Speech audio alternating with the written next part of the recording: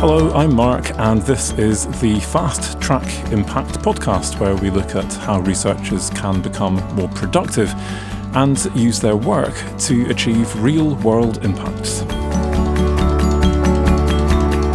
Today I am discussing commercialisation and what to do if you think your research might make money, and how you can start working with business to develop new ideas together at scale. So this week I ventured beyond the studio, and so to keep the episode a manageable length, I'm not going to share a tip today. But I'd like to introduce my interview a bit before letting you hear what happened. I think if you've not engaged with business before, then it can be really quite intimidating knowing where to start. Your institution will no doubt have an expert team of professional services staff who can help you to navigate the stormy waters of intellectual property and the like. But I wanted to speak to some researchers who have already been on this journey to see what I could learn from them. So this week I went to Lancaster Environment Centre to talk to Andrew Pickard and Nigel Paul, who have gone from no involvement or experience with business to working closely with businesses to solve real-world problems. They told me their story and gave me a tour of their state-of-the-art centre that's engaging with business in some really new and exciting ways. Okay, so today I am in the Lancaster Environment Centre with Andy Pickard and Nigel Paul. And today we're looking at commercialisation and what to do if you think your research might make money, and how you can start to think out of the box to start working with business to create innovations at scale. I'm here at the Lancaster Environment Centre because this, for me, is a fantastic example of a university that has been for some time now thinking out of the box and doing some quite innovative things at a very impressive scale, very successfully. And we're going to find out a little bit more about the approach that these guys are using here. I'd like to start, Nigel, by asking you a little bit about your experience. You have been involved in commercialising ideas from your own research, and I'd just like to hear a little bit about what your experience has been and what the options are for people that think that they might have an idea, they might have some research that could be commercialised. So, Nigel, first of all, just tell us a little bit more about yourself. Okay, so I'm Professor of Plant Science here at the Lancaster Environment Centre. I'm drawing towards the end of my career now. And I guess I spent the first half of my career being a very conventional researcher, focusing on getting the research money in and getting the high-quality research papers out. And it was probably only after I'd been, in post for 20 years that the impact agenda, actually delivering wider benefits from research, that really began to grow. And for me, the main area that's developed into that sort of impact has been based on what was originally some very fundamental research into how plants interact with pests, actually how wild plants interact with pests. And what came from that was an understanding of how plant signalling systems can be important in pest-plant interactions. And it had never really occurred to me that that could be applicable. But sometimes it's talking to somebody or interacting with somebody has a slightly different perspective on things. And in my case, that was a PhD student who actually was doing a PhD in that signalling system and said, I think we could use this. And it was one of those things where, as a supervisor, I thought, okay, let him do it. And he was right. And I think left to my own devices, we would never have gone down that route. What we did discover, though, that by applying a signalling molecule to crop seeds, that you could actually deliver what proved to be commercially relevant pest control. So then the question was, well, how do you take that forward? And for us, working in a UK context, the next steps were actually to go back to the Research Council, who'd funded the original research, and that was the Natural Environment Research Council, and they had something called an Impact Accelerator Fund. So we went back, got a fairly short project, one of these impact accelerators. We used that to develop a little bit more information, and that was information we really needed to take the next steps towards commercialisation. And of course then the question was, well, what would those next steps be? And for us, we decided to go down a patent route. So the Impact Accelerator produced the additional information we needed to produce a patent. And then beyond that, especially because we were talking about pest controls, this wasn't something we could do on our own. Obviously, if you're talking about pest control, you have a whole series of wider regulatory systems that you have to work within. So having delivered the patent, we then worked with an external partner, Plant Biosciences Limited, who helped us develop wider relationships, and ultimately the technology was licensed to an international agrochemical company, and effectively it's now in their court. So they're developing it. It's been used quite widely on some major crops in the US, for example. It's been a really interesting experience. For me, it's been an odd experience in some ways because, as researchers, we feel quite possessive of our research. And one thing I think I've learned from this is there comes a point using that route where you have to let it go, that this has been licensed, it's with the company, and it's their baby, and I've had to move on to other things. But it's been one way of developing my own research. But I think that experience also got me more widely interested in how we can deliver real-world impact from our research. And I suppose that led me to become more generally involved in the activities you've described within the Lancaster Environment Centre, which is looking to build links between high-quality university research and the businesses that perhaps have the power to translate that research into new products, technologies and services. And perhaps it's that wider activity of translating research in general that we might pick up and talk again to Andy about. Yeah, fantastic. So I want to dig into some of the alternative routes that you could have taken and that people listening to this might want to take. Before I do that, I'm interested. I love it when you collaborate with someone new, such as a PhD student, and you end up going off in crazy new routes you never dreamt of before. It's fantastic. What was it about your PhD student? What was his or her name, in fact? What was it that made them able to spot this? Was it because they'd come from industry? Were they just particularly clever? I don't know. What do you think helped them to spot this? Well, the person in question was called Jason Moore, and Jason was a really interesting PhD student because although he did a PhD in plant ecology, plant physiology, his original degree had been in economics. And he'd actually worked in the City of London for a while and then had a vision that there was another way for his career to go, and he came to Lancaster to do a master's degree initially and did a very good master's and persuaded us that he was the right person to appoint to a PhD. So he brought a very different mindset to it, and it was sometimes the sparks that flew off from those two very different perspectives, his and my much more conventional scientific one, that really, I think, led us to go in a direction I would never have taken on my own. Yeah, I wondered if that might be the case. So he was trying to escape business and he ended up then helping you to get into business. Was he happy with that? No, absolutely. And, Jason, with a colleague here, is now set up his own company, which is looking to apply and translate a wider range of our research or plant science research into new products, technology and services. So I think he's found the right balance between his two types of training.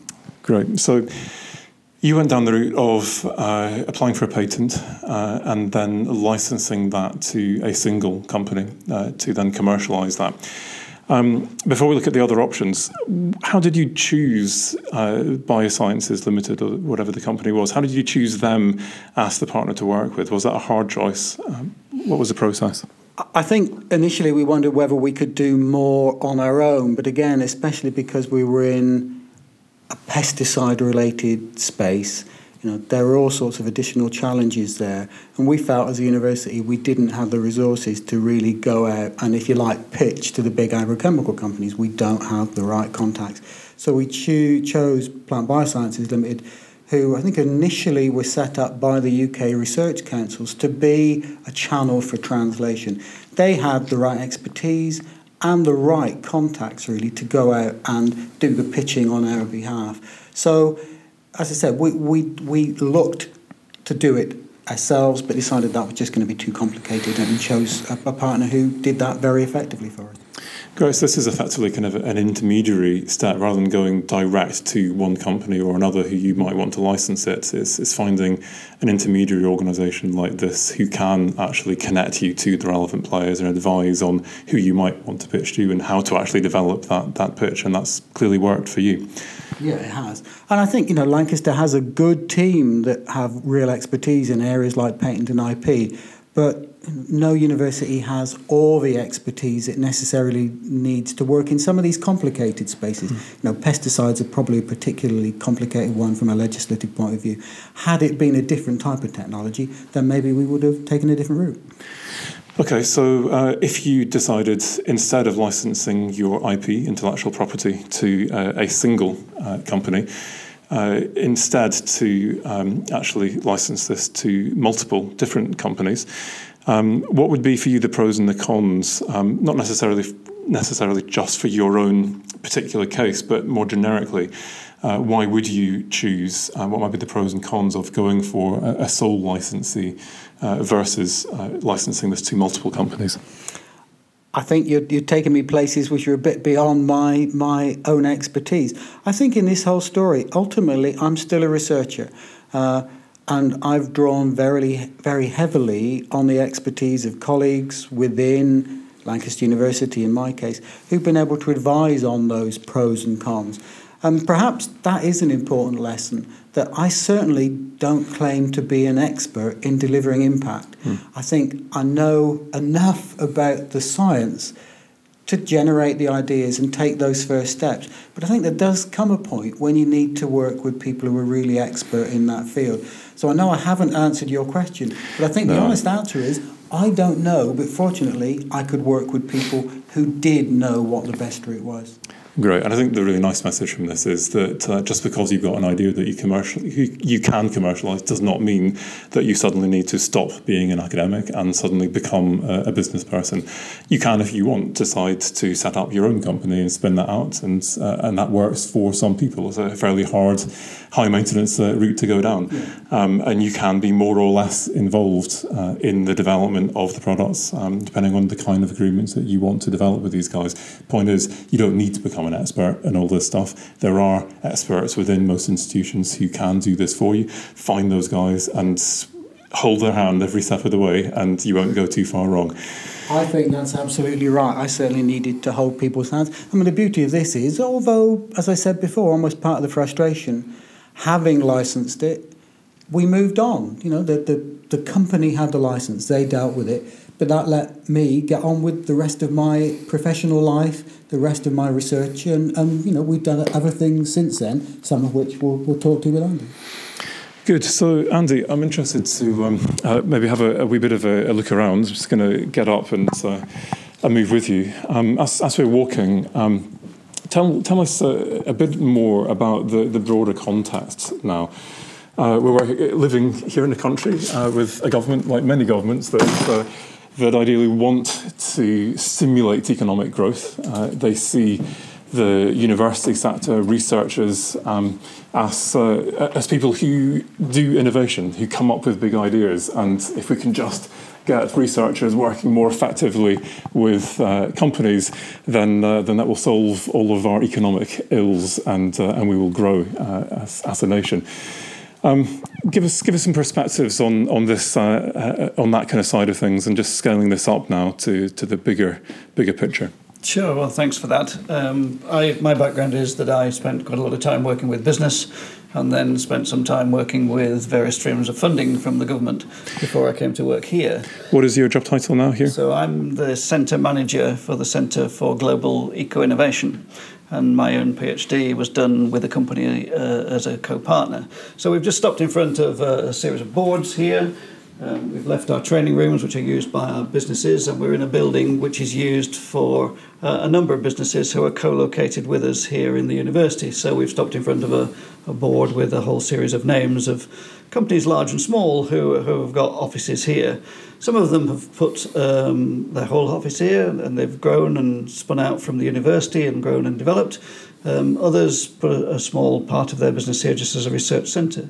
And one of the interesting things about moving to scale is that moves us quickly from a position of it being one idea from one researcher into working with companies who have got different series of scales and resources. And the one thing about these companies, many of them are still relatively small. They're very close to the market. They're very fast moving. They're efficient users of capital. They understand the commercial opportunities and the problems. What they don't have, though, is dedicated R&D facilities. Only 3.6% of the UK's R&D is actually spent by SMEs. And yet governments of all colours talk about growth coming through innovation and also coming through SMEs. There's a bit of a mismatch there in terms of the opportunity. But we're standing here in a large environment centre, we're standing in a research-intensive university, and we do have understanding and capability and resources and materials and facilities and equipment, which SMEs probably don't have access to on a day-to-day basis. So we think it's a marriage to put the two together. Now, we've done it here by actually having some co-located facility, so that businesses can put part of their staff, part of their team, part of their understanding here. And Nigel talked about the importance of getting ideas from a series of different places. And by actually having businesses rubbing shoulders with our academics, then actually we feel that starts to spark that level of interaction. We probably don't do as much of it as we would really love to. We've only got a couple of buildings here on campus currently where we have those sort of facilities here in the Environment Centre and also our School of Computing and Communications where we have co-located facilities. But it's one of the ways in which we started to work with businesses to get that interaction of research with the business opportunity. Fantastic. Can we go upstairs and have a look around? Is that okay? Please. Good. So for me, I think what is really exciting about this is that this is a sector of the economy, small to medium-sized enterprises, SMEs, that have huge needs of knowledge and are innovating, and yet there typically hasn't been a huge amount of interaction between the SME sector and universities. These are companies which don't typically have huge budgets, certainly not when it comes to research and development, R&D. And I think what is particularly interesting about this is that this is a model that, in theory, enables people to co-produce ideas with each other. So this is not just about a bunch of academics coming up with some bright ideas and transferring them to companies who then put them into the market. This is about companies coming here, rubbing shoulders, as you said, with academics, sharing the kind of real-world challenges that they're facing in a rapidly changing world, changing market, and being able to then co-create solutions with thinkers from the research world.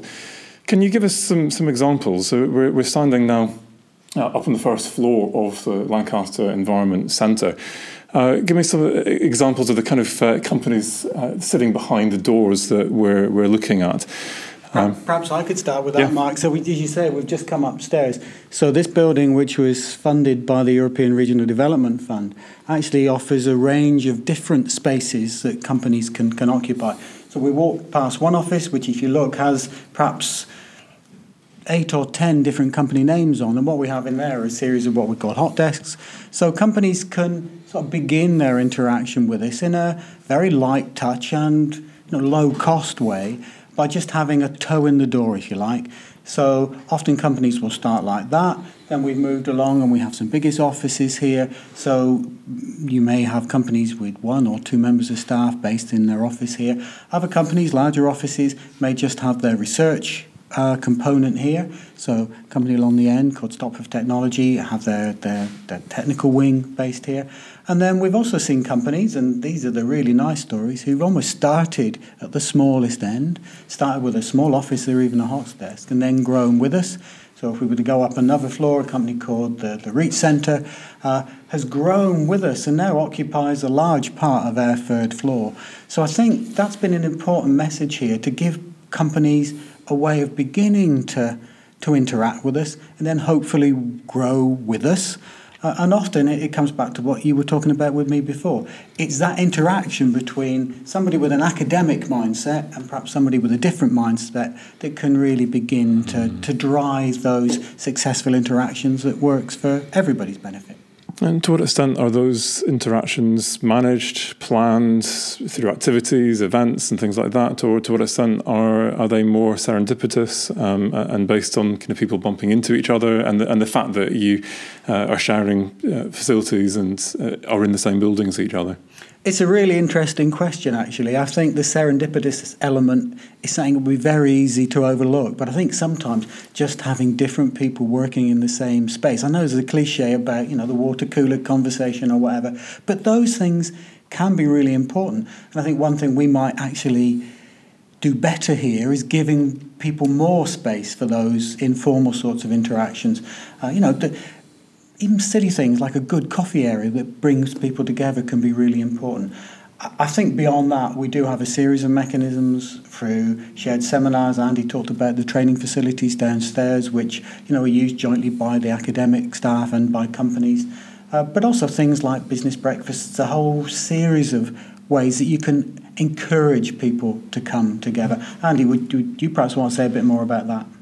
Yeah, also I'm interested to hear what the researchers make of this. Do researchers give this a wide berth? Do they like spending time here? What kind of reaction have you got? I mean, it's a fairly radical way of doing business, certainly in the university sector. What kind of reaction do you have from researchers? Well, it's radical in some ways, but not in others. And one of the things that we're about is training a generation. So actually, as we bring our researchers through, then often we've engaged them at all sorts of series of levels, if we can, starting at undergraduate level to be working with businesses, and then moving them through on opportunities to work with businesses, maybe even as a master's or a PhD project, and ultimately then through postdocs. And as they become embedded and see that there is this opportunity to work with businesses as part of it, then it becomes a natural part of working. So one of the things that we're doing constantly is to try and put opportunities on the table for our businesses that are here, that are co-located with us, to try and find ways of them interacting with a wider portfolio of our staff, to take undergraduate or postgraduate projects as part of the work that they do. That's a resource that they can benefit from, and certainly it's an opportunity that our students benefit from as well, in terms of actually working on a real life project that's got some commercial benefit. So we work quite hard at that all the way through. One of the keys of it, obviously, is funding, and clearly as we move forward, we're looking at how the government in the new climate will look to keep that partnership working together, because it certainly needs money just to keep things moving along. People only do things if it's in their own interests, and actually having a little bit of lubrication in that does help. From the building itself that we talked about, which was part funded through European Regional Development Funding, we wouldn't be able to rub shoulders if it weren't for that in the first instance, to being able to support the work of things like the Centre for Global Innovation, in part through some of the funding that we've received. Good. I just wonder, any kind of final words from both of you at either of these two levels that we've been thinking about, words of advice for people listening to this. Whether this is at the kind of the more personal level, I've got an idea, I've got some research that I think might be commercially valuable, or whether these are people who are beginning to think of the bigger picture and how they can start to reach out at a much bigger scale across a particular sector, whether it's small to medium-sized enterprises or a particular sector within small to medium-sized enterprises or much bigger than that. What kind of advice would you give to people at either of these scales? I think, again, it's a really interesting question, Mark. As I said right at the beginning, I think I came to this aspect of research very late in my career, certainly halfway through my career. And yet, looking back now, it's probably one of the most satisfying things I've done. Yes, of course, as researchers, we all want to have good quality publications. We all want to bring in research money. But for me, actually seeing some of my research used, in this case as an alternative to conventional chemical pest control, has been immensely satisfying. And that's led me to really spend much more time thinking about how academics can interact with research users in the widest sense. And you're right, it's not always an easy transition for academics to make. Most of us, when we're being trained, don't think about that sort of thing. But I think almost all colleagues, once they've begun to work with research users, have actually also found there's a real sense of satisfaction that comes with that. Of course, nobody's going to drop the need to produce good papers and to bring in research income. But there can be more to that, and I think that brings personal satisfaction. And of course, certainly in the UK, and I think more widely, that's what government wants us to do as well. So in that sense, it can be a win individually, but also a win institutionally. And certainly those institutional wins have driven Lancaster's desire to really push things like this co-location facility and other activities like the Centre for Global Eco-Innovation that Andy referred to. Wonderful. So, Andy, at this bigger scale, you've got some ideas. You want to affect change at a much bigger scale. What kind of advice would you give to people that want to start interacting with business at those broader scales? I think the first thing is to be open to ideas. As academics and as researchers, ideas are really important for us. And actually, sometimes they do come from left field. So one of the benefits we've really seen through the work that we've been doing is where we've been able to put different disciplines together to look at a problem, solve a problem, where we've been able to bring a different mindset from the commercial world into the issue. And that does bring different challenges, but it opens opportunities and it provides new ways of thinking, and I think that provides relevance in terms of what we can do and the impact that our research has got. Wonderful. Andy, Nigel, thank you both very much for this. It's been fascinating. Thank you. Thanks very much.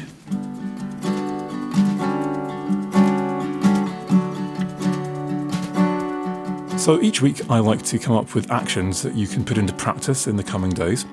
And I think for me the thing that really stood out from what Andy and Nigel told me was that this is really about new ways of thinking. So what I'd like you to do is to try and reach out on purpose this week to someone that you wouldn't naturally or normally talk to in your institution, or perhaps beyond your institution, who you think might be thinking differently about your research and or thinking differently about working with business. Now, it could be an academic from another discipline. For example, you heard today about an economist coming in as a PhD student and radically changing the ideas of a plant scientist, his supervisor. This could be another plant scientist, for example, who is already working with business or who is more engaged with the sector that you want to work in. Start having that exchange of ideas and understand how they think about these issues and see if they might be a meeting of minds and a change in your thinking. Although more challenging, you might try and identify someone from the business community. It could be through social media or via a friend of a friend, and reach out to them, start throwing some ideas around with them, be in listening mode, and understand how they think about the issues you are working on. Whether you talk to another academic or someone from business, your final task is to reflect on your own thinking and the ways that you're trying to tackle issues as a researcher, and see if there may be a fresh way of thinking that could enable you to engage more effectively with business to develop ideas together in future.